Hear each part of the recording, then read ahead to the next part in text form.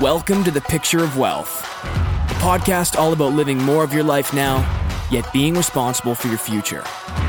Lifestyle experimenter, wealth scientist, and financial coach Dustin shares life hacks, wealth tips, and interviews successful entrepreneurs on how they're thriving in happiness, purpose, and prosperity.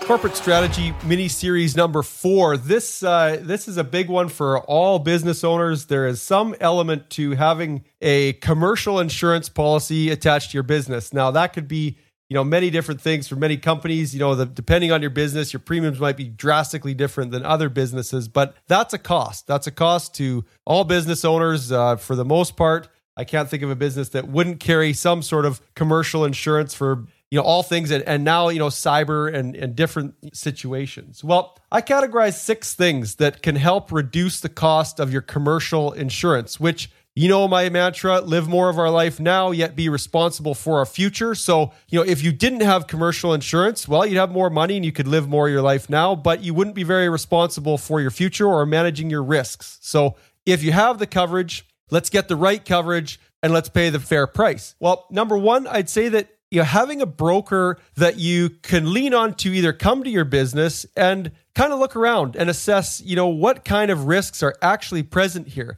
This also gives you the opportunity, instead of just sending an email, getting a quote, and paying for a policy, to show the broker maybe ways that you've mitigated risk yourself. Maybe you've put extra grippy flooring at a certain point that might be perceived to be a slip and fall area that you could say, hey, listen, we've done, this, and this. And that broker, if they're good, they can take that to the underwriters and present a story. And again, they might be able to reduce the rates on that. Number 2, I said security precaution. Now, security, is something, of a business, or you've got a building. There's always a potential risk there of vandalism, break-ins, fire could be part of that as well. But what can we do? Amazon sells, Wi-Fi cameras for $40. That would up the security precaution. And again, if you've got a broker that's on site, you could show them that. You could show them the signs that you have posted, that there is cameras around, and that might help reduce the costs. And I'm just as guilty about this one. And this year, I really dove into all my policies, is reviewing the actual policy itself,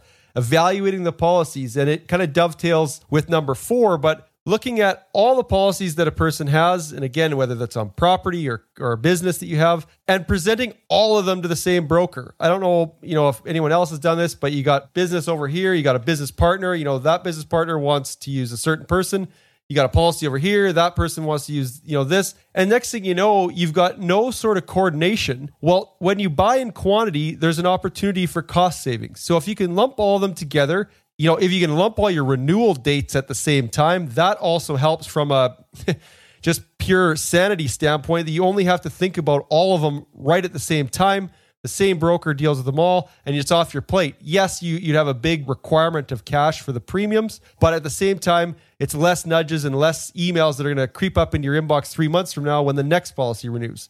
Get it all tightened up. One big decision time, done till the next year. Now, that brings me to the next one, is the premium. So premiums, during COVID, about a year ago, switched all my policies to monthly. Didn't really know what was kind of going on. Kind of unknown. I don't know if anyone else did that, but that's what I did. And my policies just came up for renewal. Well, I could have switched my policies probably back in September back to annual and saved myself. I reviewed some of my documents, which I knew during COVID time that I had signed, but some of the interest on paying monthly was almost like 9, 10, 11%. But the other caveat was that they made you do like 3 months of deposit up front. So really, you're only financing 9 months, and then you paid all up front at the financed monthly premium.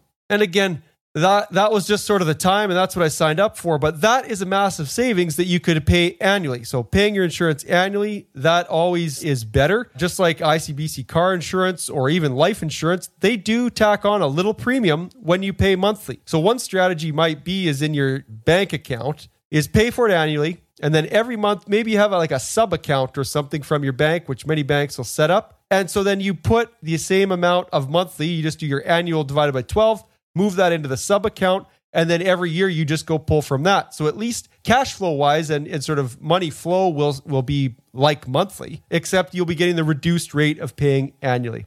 So that's part of number 6, which is look for discounts. You'd look for it there. You'd simply ask your broker, is this the best deal that I can get? Is there any other new things that have come up? And many times a renewal comes around, you get the email, you push accept, and you carry on. But just simply going to the broker, if you're not at the top of the broker's sort of food chain or their block or their biggest client, then you may not be getting the same attention as other people, and they might just be pushing it through and not really looking at things. So it might be a great time when you see that email, forward it back to the broker, because it probably doesn't come from them that sold you it, and say, hey, is this the best deal in the marketplace right now? And those things might save you a little bit of money, and that'll help you live more of your life now and give you flexible cash to either put towards investments or push out towards your lifestyle. If you found this episode valuable, share it with a friend.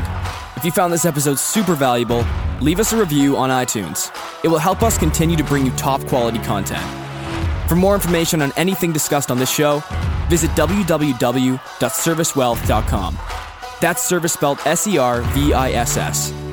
Any investment topics covered on the show are not investment recommendations, and you should seek professional advice before making any investment decisions. This show was produced by Prodigy Podcasts. Thanks for listening.